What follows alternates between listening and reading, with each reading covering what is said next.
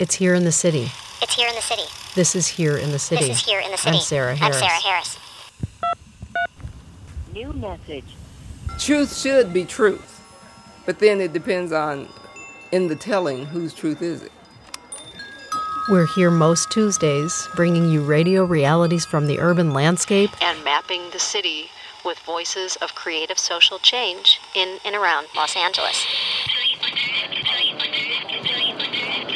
On Pacifica Radio, powered by the people, thanks to the generous support of you, our listeners, the capable crew at KPFK, the innovators of web-based radio at SoundCloud, news you might have missed at newsdesk.org, and the community-funded reporting project, Spot Us.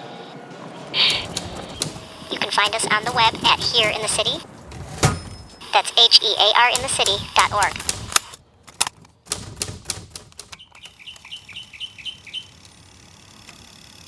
Good afternoon, KPFK listeners, and to those of you listening to our show on the web. Today is Tuesday, June 21st, 2011. I'm Sarah Harris.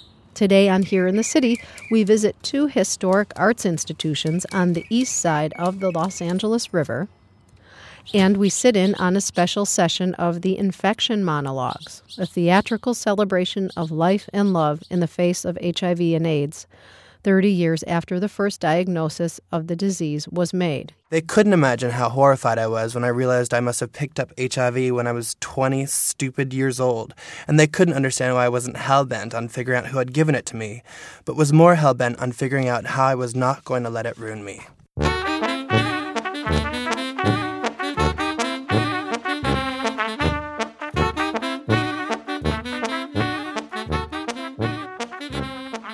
Today marks the summer solstice, the longest day of the year, here in the Northern Hemisphere. For college students, summer has traditionally marked an opportunity to catch up on credits, especially for students who have family obligations or who work during the school year. But as the academic year comes to an end this month, colleges across California are canceling summer session to spare fall and spring semester course offerings from the state budget acts. Summer enrollment dropped at Cal State universities from 92,000 students in 2008 to just 12,000 in 2010. The number of students enrolled is expected to be even lower this year when classes start in July. East Los Angeles College has a full slate of course offerings for the summer and has the good fortune to be celebrating the launch of its new art museum, thanks to a bond measure passed a decade ago, and thanks to the philanthropic investment of an actor known as the Merchant of Menace. This was my father's world, Mr. Barnett. The shrieking of mutilated victims became the music of his life. The blood of 1,000 men and women was spilled within these walls. Limbs twisted and broken, flesh burned black. That's the voice of the great Vincent Price, who would have celebrated his 100th birthday last month. Price was a master of horror and suspense, best known for his roles in The House of Usher and The Pit and the Pendulum. Less known in the popular psyche was his role as an art promoter and collector. Price left part of his considerable collection of Latin American, African, and Native American art to East LA College. Our arts editor, Jesse Lerner, went for a tour of the museum with director Karen Rapp, who explains a bit about Price's role as a patron of the arts. He grew up in St. Louis. He was a stage actor. He was an art historian at Yale and continued studying in London. And the story is that at the age of 12, he purchased his first artwork, which was a Rembrandt print, and he got hooked at that point, and he and his wives and daughter are still continuing his legacy in the arts. He probably donated over the course of 40 years about 2,000 objects to East LA College. Why did he choose East LA College? He and his wife came here in 1951 at the invitation of one of the art department faculty, and he was the graduation speaker. He continued to come to the campus, popped in on studio classes, and by the end of the 50s, he and his wife, Mary Grant, decided that they really needed to support the arts on the east side of Los Angeles because they felt that there were too few opportunities for students and community members to have firsthand experiences with artwork. So they took matters into their own hands, and they gave the school 90 artworks, and at that time in 1958, the school renamed its existing gallery after the Prices. And now you guys have a new building as of a couple weeks ago, right? Right. So the story continues then for almost 60 years. My predecessor, Tom Silliman, ran the Vincent and Mary Grant Price Gallery from 1959 to 2006. And during that time, I think there were more than 100 shows that he produced. They ranged from collection pieces from Vincent Price, also pieces that the UCLA, at that time, Ethnographic Museum, which is now the Fowler, loaned to us. So we had artworks that were from Africa, from Oceania, from South America. There was always an eclectic mix here. And about 10 years ago, the campus, in its master plan, decided that the arts were critical to the campus and to East LA, and it put forward an idea to have a complex for dance, music, theater, art history, studio art, and the museum designed. And now we're standing in part of this complex that broke ground in June 2008 and opened to the public in May 2011. Congratulations. Thank you. I mean, it's really, it's amazing to see when we open the pride that I think the community has in having an arts venue like this. And the previous exhibition space was really quite small. It was a very modest, typical college white box. It was a 25 by 25 space and was made to house all ranges of work. And now we've shot into the 21st century in this very stylish, sleek building that has a designated space for the art collection in the basement, and then has enough individual galleries so that we can show temporary artworks that we feature by contemporary artists, and at the same time highlight selections from the collection. And can you talk a little bit about the exhibitions that are inaugurating your new space? I would love to. The main inaugural show, the title of it is Round Trip, and it signifies the fact that 8 of the college's alumni artists have come back to the college and are part of this opening celebration.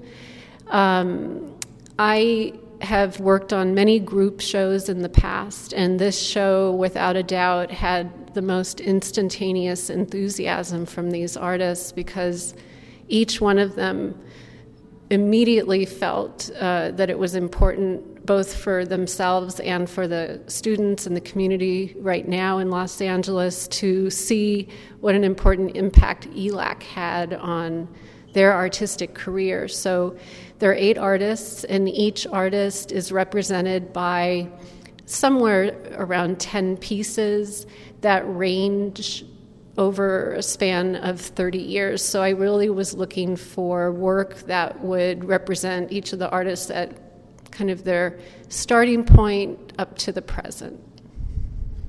And then you're also showing some selections from the museum's permanent collection?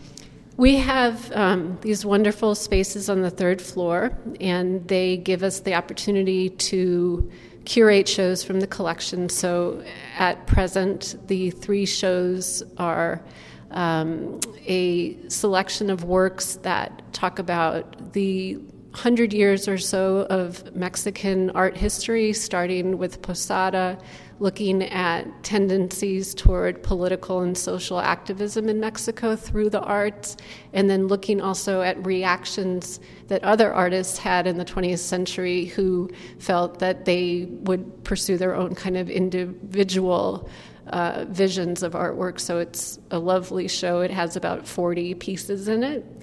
The other permanent collection show was curated by our faculty member, Sarana Singh Bischofsberger, and she chose also about 40 pieces from the collection from the 20th century mostly that depict the human figure. So you have very realistic paintings, you have abstract sculpture, and it gives, I think, students the ability to see what a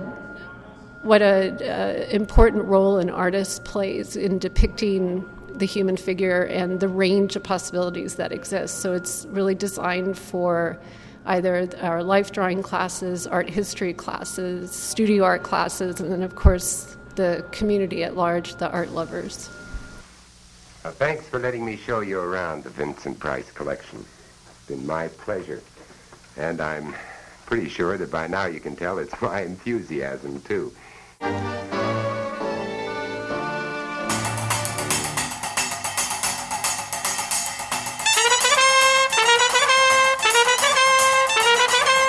The Vincent Price Museum is currently featuring work by world-renowned East LA College alumni such as Gronk, Patsy Valdez, and Willie Herron.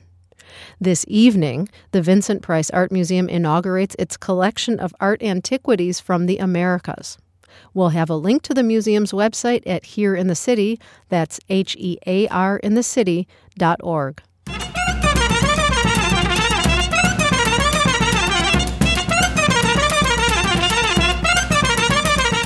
2 miles west of East Los Angeles College, in an old Victorian house settled between the 101 freeway and the 10 freeway, you'll find another gem of the arts on the east side of the Los Angeles River. The Neighborhood Music School was founded in 1914 in Boyle Heights by Jewish and Russian immigrants. It's a nonprofit education center offering affordable access to music instruction for string instruments, brass, woodwinds, piano, and voice. Here in the City's Luis Sierra Campos attended the school's 97th spring recital and spoke with some of the budding musicians about their practice.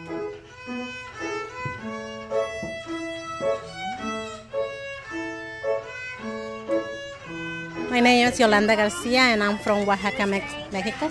And what does your daughter play? She plays violin. And how long has she been playing violin for? Since January. Of this year? Yes, 2010. So about 6 months? Around, yeah. Around 6 months? How many hours a week does she practice the violin? Around 30 minutes every day. 7 days a week? Sometimes 5, 6, depends on the mood. My name is Yamideth Martinez, and I am 7 years old. What do you like about the violin? I like it when you play it, it gets a good sound. Uh-huh. And it's a very beautiful instrument. Okay. And what was the name of the song you played? Oh, Susanna. Oh, Susanna.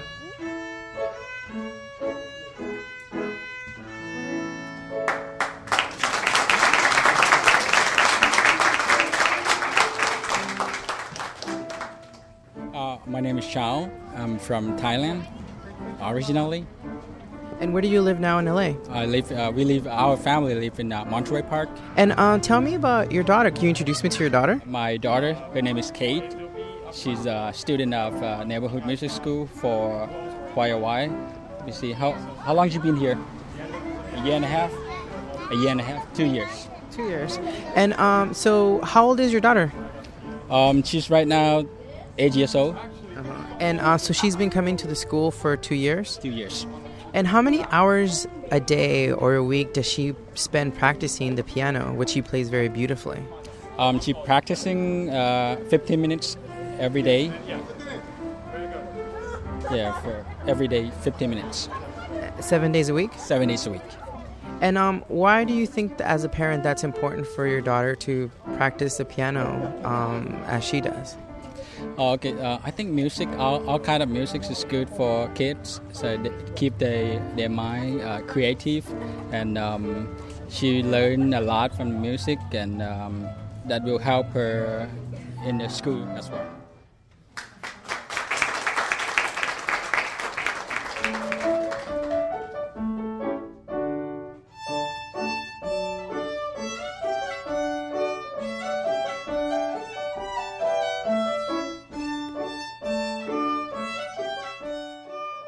Yo me llamo Marvin Santizo y soy de la ciudad de Guatemala, pero ya resido aquí desde hace 20 años en los Estados Unidos.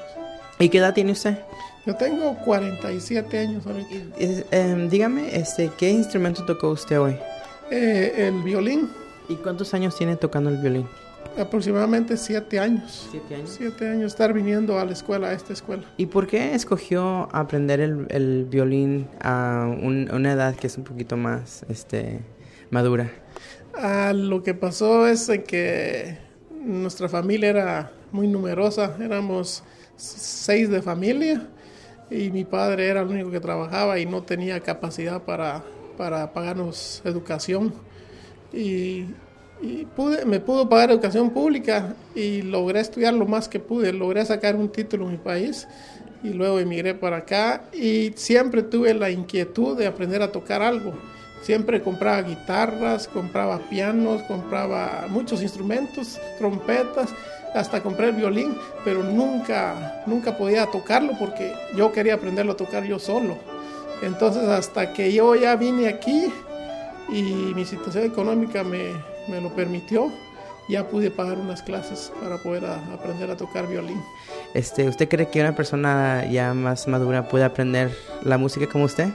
Yo pienso que sí, es lo que se quiere es determinación y ganas de hacerlo. Y pienso que sí se puede porque yo pensé que no iba a poder y sí estoy pudiendo. Y la maestra me dice que voy bien y ella me sigue dando ánimo para seguir.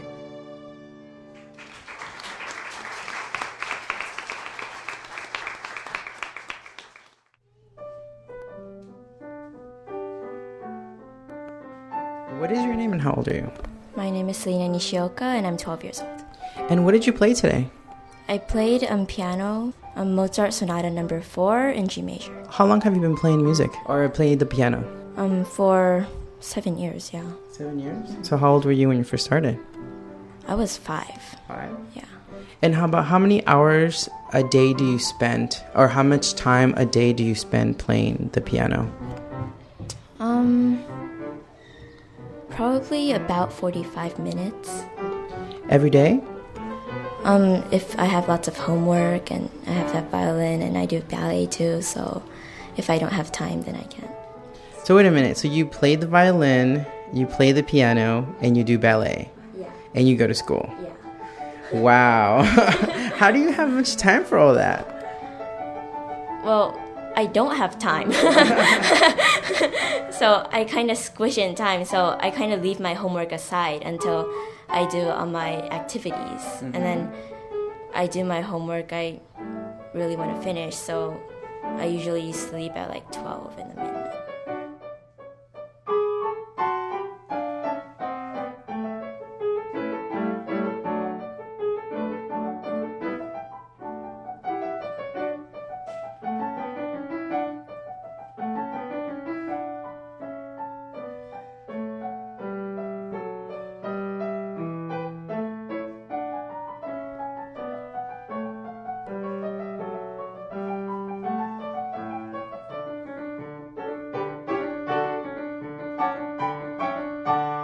Our visit to the neighborhood music school in Boyle Heights was produced by Here in the City's Luis Sierra Campos, who also coordinates youth media for the Boyle Heights Beat. We'll have more information about the music school on our website, Here in the City, that's HEARinthecity.org.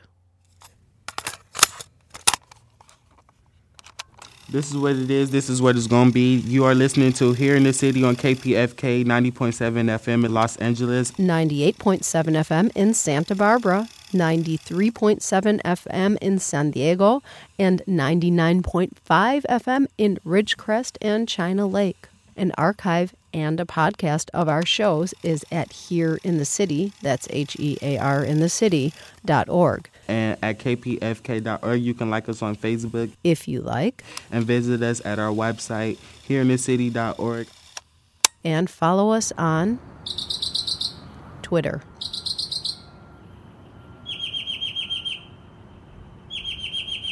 The Centers for Disease Control and Prevention estimate that nationwide, more than 1 million people are infected with the AIDS virus. Of that 1 million, 20% are not aware that they have the virus. June marks HIV testing month worldwide. It also marks 30 years since the first case of autoimmune deficiency syndrome was diagnosed here in the gay community in the city of Los Angeles. The effects on personal lives and public health around the world have been devastating. Because of advances in medication, people are living longer and feeling healthier with HIV than ever before, especially in Los Angeles, where there is a strong and active nonprofit sector working on improving health for people infected with HIV. I sat down with Alex Garner and Brody Brown of a new play called The Infection Monologues. The characters are based on true stories of men who tested positive for HIV after the year 2000. We start off with Alex Garner's own monologue from the beginning of the play. I knew I had HIV even before I tested positive. I'd taken enough risks to know that eventually it might catch up with me. So when I got this really bad flu, part of me suspected I'd gotten myself infected. It finally happened. I was living in San Francisco at the time and went to a local clinic for an HIV test. I remember having my blood drawn and thinking, you may not want to come back and hear the bad news. But I did come back. I sat there looking at the nurse who was going to present me with my results. He was hot. Very Italian-looking, dark wavy hair, Roman nose, thick, wavy dark hair and chest hair peeking out of the V-collar of his scrubs and bulging biceps. I wondered, just how inappropriate would it be to make a date with a nurse I met at an AIDS clinic? Then my mind began to wander, and I thought about what it would mean when the results came back positive. I thought about it dozens of times, what my life would be like when I became infected. I had it all figured out. I would be the picture of healthy living with HIV.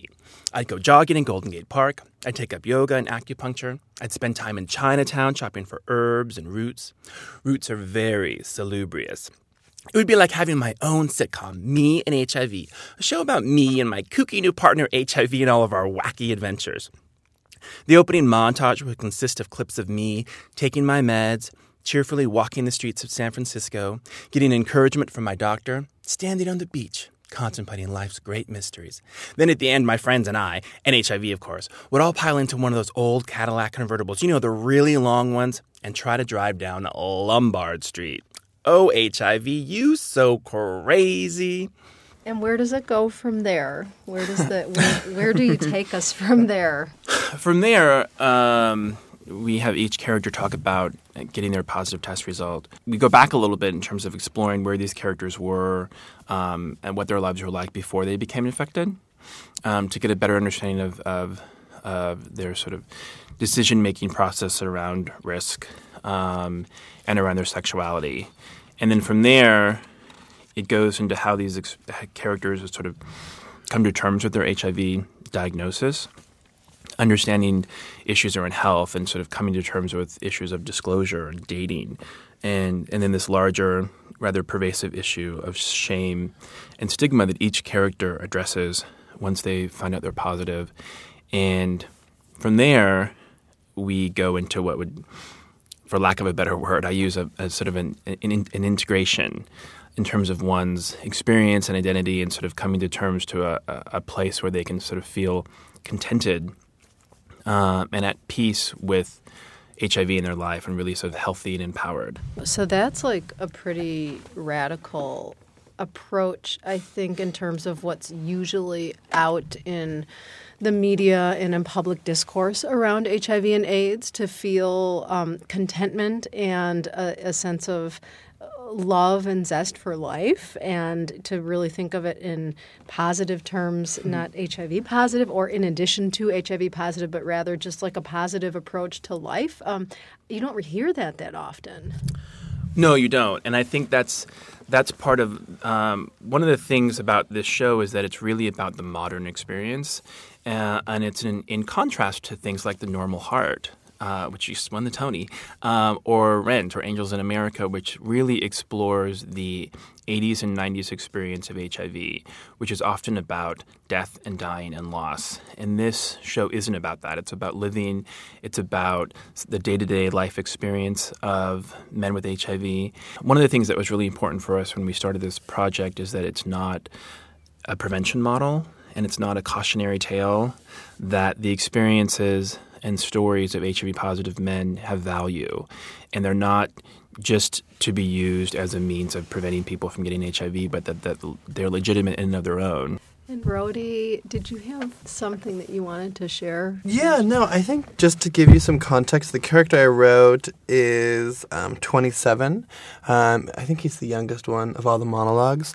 And he has he's had a lot of experience with HIV in his life. He has an HIV-positive uncle. He's a result of that fear-based testing. I think also sort of important to his experience is that he seroconverted before he ever really had a real relationship. So I think that creates other issues for the character. But this passage comes sort of at the end, that part. One of the hardest things I had to go through when I found out my status was that feeling of being alone. Yes, I had my uncle, who I love and couldn't be closer to, but there was never anyone my age or anyone that looked like me who knew I was positive, who I knew was positive. Gradually, over the years, I watched as more people my age seroconverted. But this time, when I knew about it, I could step in and be there when they needed someone to make them not feel like a total, untouchable outsider. I remember how different I felt from my friends when I first found out my status, and how when they'd say, "I can't imagine what you're going through," I always thought, "You're right, you can imagine what I'm going through." They couldn't imagine how horrified I was when I realized I must have picked up HIV when I was 20 stupid years old, and they couldn't understand why I wasn't hell-bent on figuring out who had given it to me, but was more hell-bent on figuring out how I was not going to let it ruin me. In an odd way, my status has set up a second tier of family for me, kind of like a colony of invisibly bound bees in an HIV hive. You know how everyone says that after they come out, they develop this sort of surrogate family that actually understands them, accepts them, and supports them? I've been able to build my own in a way with those who have felt pushed back to the fringe of the community by the virus. After they thought they'd only have to come to terms with one major new identity and come out as something only once in their lives, they realize they have to do it all over again with HIV. For me, being a part of Generation Y and being able to write from that perspective where it's this, this new look at the world and this feeling like just keep on trucking, I think for me, too, it's sort of the way I was raised. I actually do have a gay dad. That sort of unique family dynamic, having a straight mom and a gay dad sort of, I guess, taught me to really sort of push and fight and sort of do what I believe in. So I think that makes its way into my work sometimes as well. And that's it for Here in the City today. Special thanks to Jesse Lerner, Luis Sierra Campos, Tandisizwe Shimarenga, Daniela Gerson, Sabiha Khan, Albert Chacon, Rachel Salmon, Will Coley, Holly Harper, Karen Ness, and to you, our listeners. We will be back next week with more radio realities from the urban landscape. Until then,